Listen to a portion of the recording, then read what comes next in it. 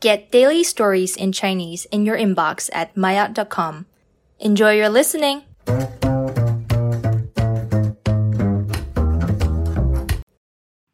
Marriott 高级，在中国流行起来的汉服。汉族是中国人口最多的民族，汉服的全称是汉民族传统服饰。很多人受到古装剧的影响，都很喜欢古代的服装，慢慢的，汉服就流行起来了。现在中国年轻人买汉服是一种潮流，我们在小红书、B 站、抖音上能看到很多年轻人穿汉服拍的照片和视频。因为这种潮流，卖汉服的商家也越来越多了。虽然汉服不是每天都能穿的衣服，但它也有适合自己的商业模式。很多给孩子买汉服的家长在意的不仅仅是孩子穿上这些好不好看，更重要的是吸引孩子对历史的兴趣，增加孩子们的民族认同感。随着喜欢汉服的人越来越多，它也出现在了更多的重要场合里。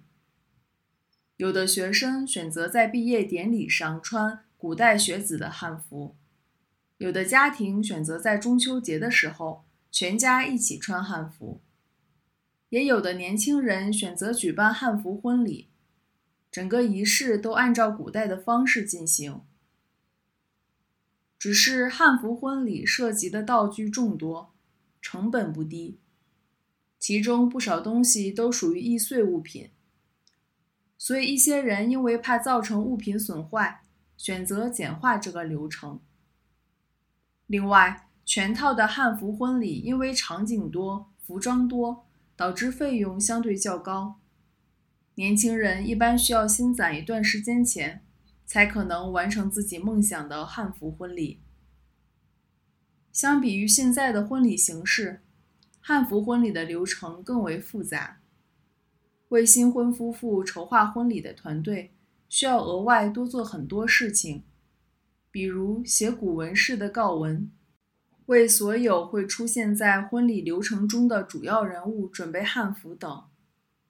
也是因为这些工作，会让汉服婚礼看起来有满满的仪式感，显得更加庄重。